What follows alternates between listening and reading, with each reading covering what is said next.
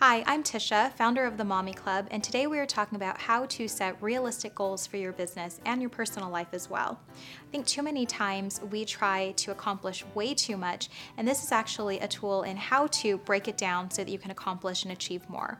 So one of the things that I wanted to show you is something called the 5-year journal. So I've started journaling it for 2012, and it's a great way to be able to track your goals and your resolutions for the year.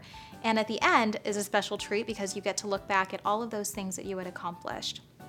One of the big accomplishments that I'd like to do in the next couple years is to write a second book. This is the first book, When the Universe Throws a Curveball. And so I've really set it in my mind that by 2015, I want to publish and write that second book and get it out there. So having a journal like this is a great way to be able to just track your progress and make sure that you're achieving things when you're setting out to do them.